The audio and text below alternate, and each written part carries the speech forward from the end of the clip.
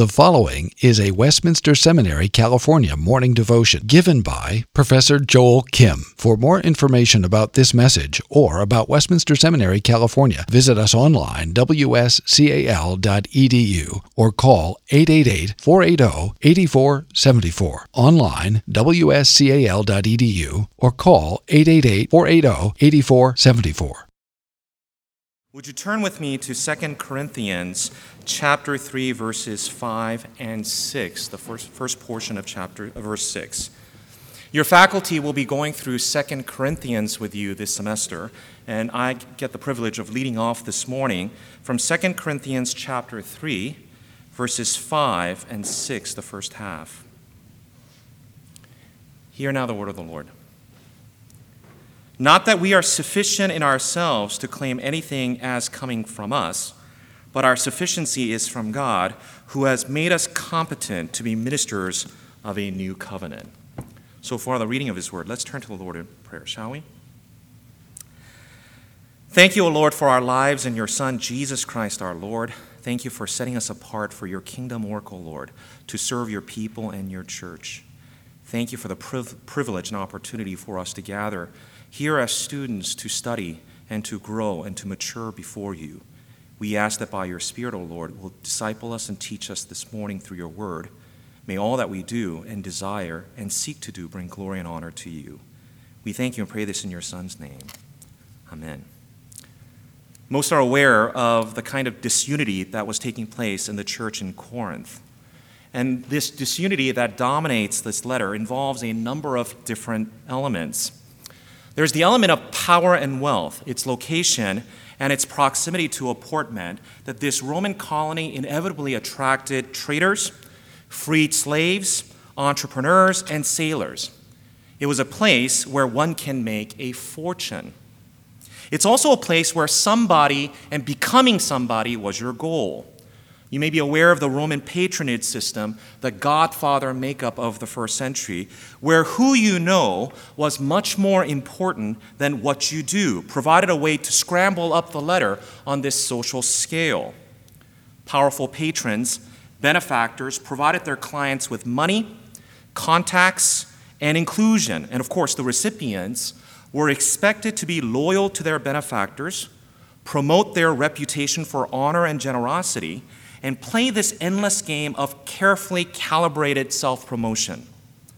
According to Ben Witherington, in writing about this city, Corinth became a magnet for the socially ambitious, for status-hungry people. You can recognize how this might affect the church. The social pressures were immense. For the immature Corinthian believers, where Paul had spent much of his time, these pressures were still shaping them instead of the transformative power of the gospel. The concerned apostle addresses the abuses at the Lord's table, a notorious case of immorality, public litigation among believers, uncertainties about the place of marriage, and the propriety of eating foods offered to the idols. A church full of people who are hungry to impress others and climb a little higher up on the scales of social approval will not be a church characterized by deep spiritual maturity and unity. Like a tree that looks good on the outside but rotting on the inside, only to be discovered when the wind blows, the church in Corinth looked good on the outside but was rotting internally. This affected even the way Corinthians viewed leadership and life before God. As you saw in 1 Corinthians, some followed Apollos, who seemed to represent the ideals of the time, eloquence and wisdom. Some chose Cephas for his experience. After all, he knew the Lord. But Paul, what does he have to offer, really, to the Corinthians? They seem to have been unimpressed with Paul's lack of eloquent wisdom, and his appearance of weakness and meekness before them was unattractive to many who were looking for suave individuals to lead their church. It's at this point that in 2 Corinthians, in chapters 3, 4, and 5, Paul has the unenviable situation of defending his apostleship as well as leadership. And I'm going to cheat today in saying that although we read one verse, the best that I can do for you this morning is to provide some impressions of Paul's understanding of his role as it relates to his role of leading the church in Corinth in particular, where perhaps I'm not overly summarizing when I say, Paul wants us to walk away reading 2 Corinthians in understanding our role as ministers of Christ by reminding ourselves it's not about you. It's not about us. Whether we admit it or not, we believe that everything is about us. We believe that it's about us because we think too much of ourselves. I mean partly that we think too highly of ourselves, perhaps the result of our self-esteem generation, where we easily say things like, I deserve this, which is often on the lips of even those who are believers. But I don't just mean that we think too highly of ourselves, but even more problematic for many of us, we think of ourselves too much, as C.S. Lewis once said. Paul observed that many in the church had seared consciences, according to 1 Timothy 4:2, unable to have proper proportion and perspective of ourselves, myself included. When my son started playing soccer, which some of you might have heard about in class, I remember one of the first games where he scored 2 goals. He was very proud of himself. He was about 4. I don't think he was even speaking English normally at that point in time, but after he got off the pitch, he walked over to me, and the first thing he said to me was, Daddy, I awesome. Daddy, I awesome. He had an evaluation of self that was incredible, but he didn't stop there. He turned and said, Daddy, those guys, no good. That was his conclusion, that he was better than anyone else. This is cute for a 3 or 4-year-old. Not so cute for those of us who are entering ministry. Brothers and sisters, we make it about us when we believe who we know is more important and significant than to whom we belong, while daily ministering to the lost, the broken, and the needy leaves us feeling insufficiently connected. We believe that kind words after our sermons validate us as fine preachers, while silence after our messages drive us to self-pity. We believe that the number of people in the pews is an indication of our gifts and abilities, while departure of members is seen as a rejection of our ministry. We believe that calendar full of programs and speaking engagements indicate our fruitfulness, while relative anonymity and lack of attention indicate our failures. Oftentimes, as seminarians and seminary teachers, we mix up giftedness with godliness, and we hide behind our giftedness and think that's sufficient for us before God. But Paul emphatically wants us to know that it's not about us. As verse 5 says, not that we are sufficient in ourselves to claim anything as coming from us. For it's not about Paul. He is unable to claim anything as coming from us. This is simply because he understood that by himself he is insufficient and inadequate. The apostle, who referred to himself as a persecutor, blasphemer, and the foremost sinner, knew that his life and ministry were not the result of his own doing. He understood his own brokenness, emptiness, and poverty. Let's be honest, brothers and sisters. We have no power to impart grace. We lack eloquence to change hearts, even the best of us. We are unable to provide genuine comfort those who are needy and hurting. Even our best, our very best, is not good enough. Moreover, you and I recognize that we are sinful. We are, after all, dead men preaching to other dead men and women. We battle every single day with our own sins and sinfulness. We often follow in Moses' steps as he yelled at the people of God and struck the rock in his rage. We are susceptible to lust like David, who could not pull his eyes away from another man's wife. We are open to fear like men like Peter, who deny the Lord to save his own skin. These are sins that daily I wrestle with, and my guess you do too. And oftentimes we don't have to look further than the news surrounding us, whether secular or not, to recognize that sinfulness prevails, and sin does not skip seminarians, pastors, and seminary teachers. It's pervasive. And this is where we come to recognize that we cannot. And Paul understood this intimately.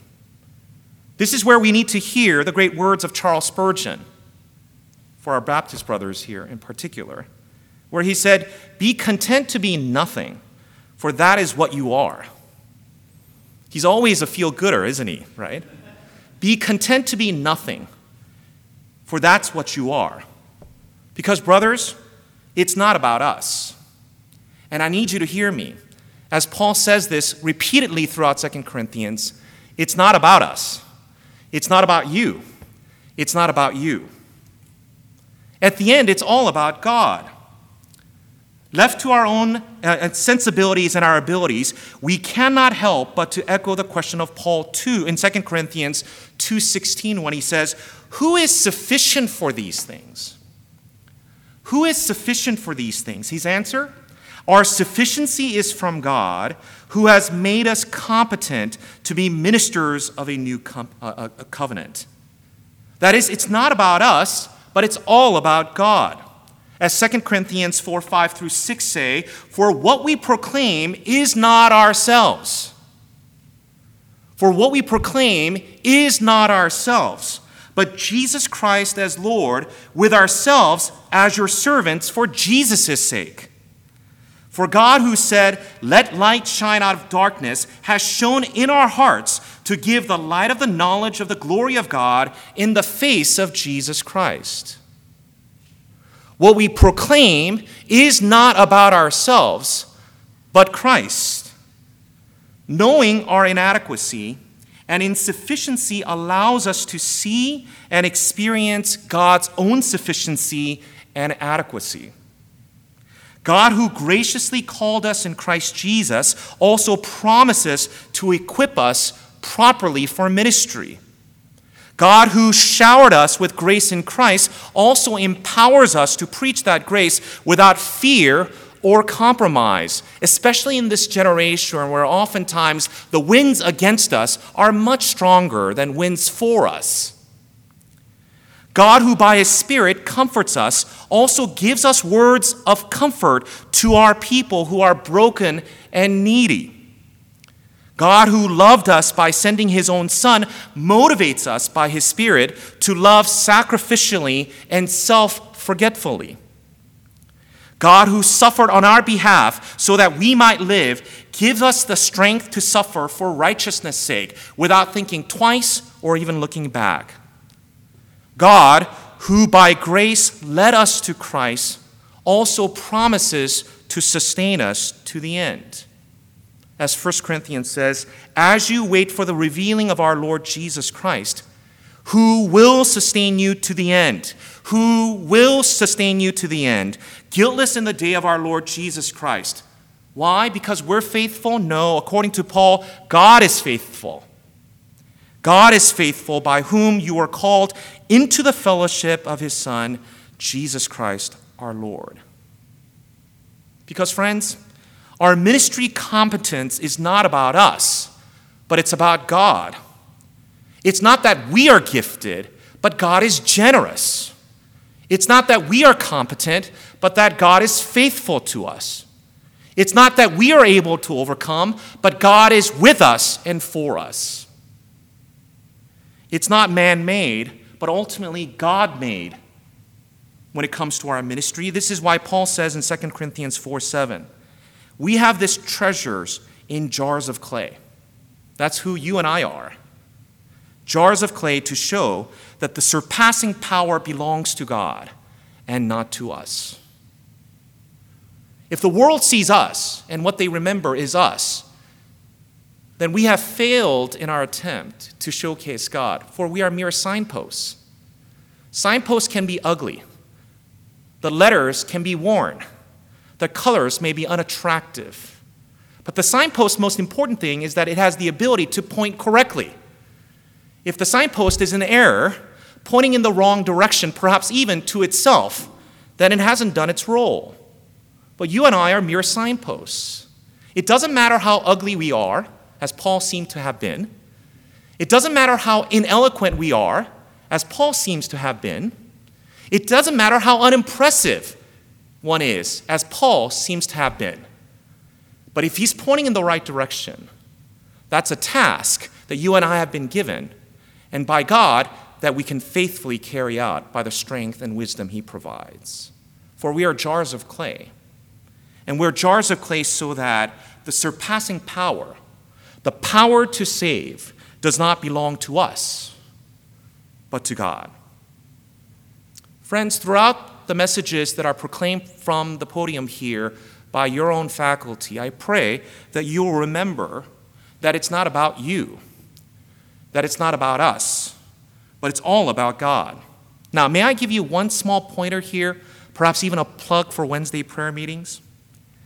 It's often easy to identify pastors who not only preach this, but truly believe this. It's pastors who pray. The reason is that they recognize that they, on their own strength and power, could carry on the tasks that are surpassing their abilities. That they lean upon God's grace to sustain and support. They trust in God's promises to continue to go before them and with them, because apart from God's presence, we cannot. We might say it's all about God, but by our prayerlessness, we declare it's all about me and my own abilities. Brothers and sisters, I hope and pray, as one brother to another, as a teacher to students, that you will be both a witness and proof of God in Christ's sufficiency in ministry. That we lean on no one else, not even ourselves, but at the end, we lean upon the grace of God and his able hands for our successes in ministries, successes that bring glory and honor to the Lord. Let's pray.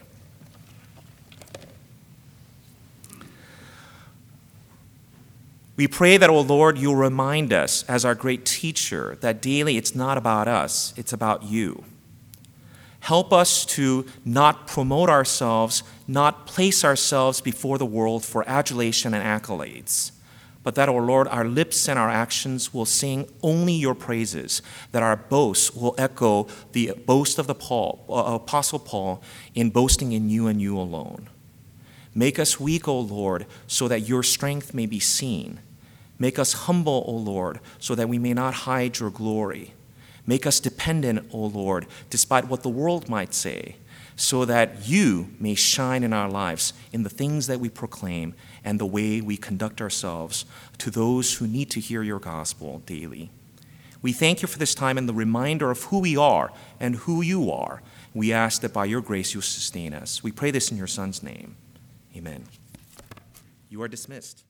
Copyright 2015, Westminster Seminary, California. All rights reserved. You are permitted to reproduce and distribute this material in any format, provided that you do not alter the wording in any way and that you do not charge a fee beyond the cost of reproduction. For web posting, a link to this document on our website is preferred.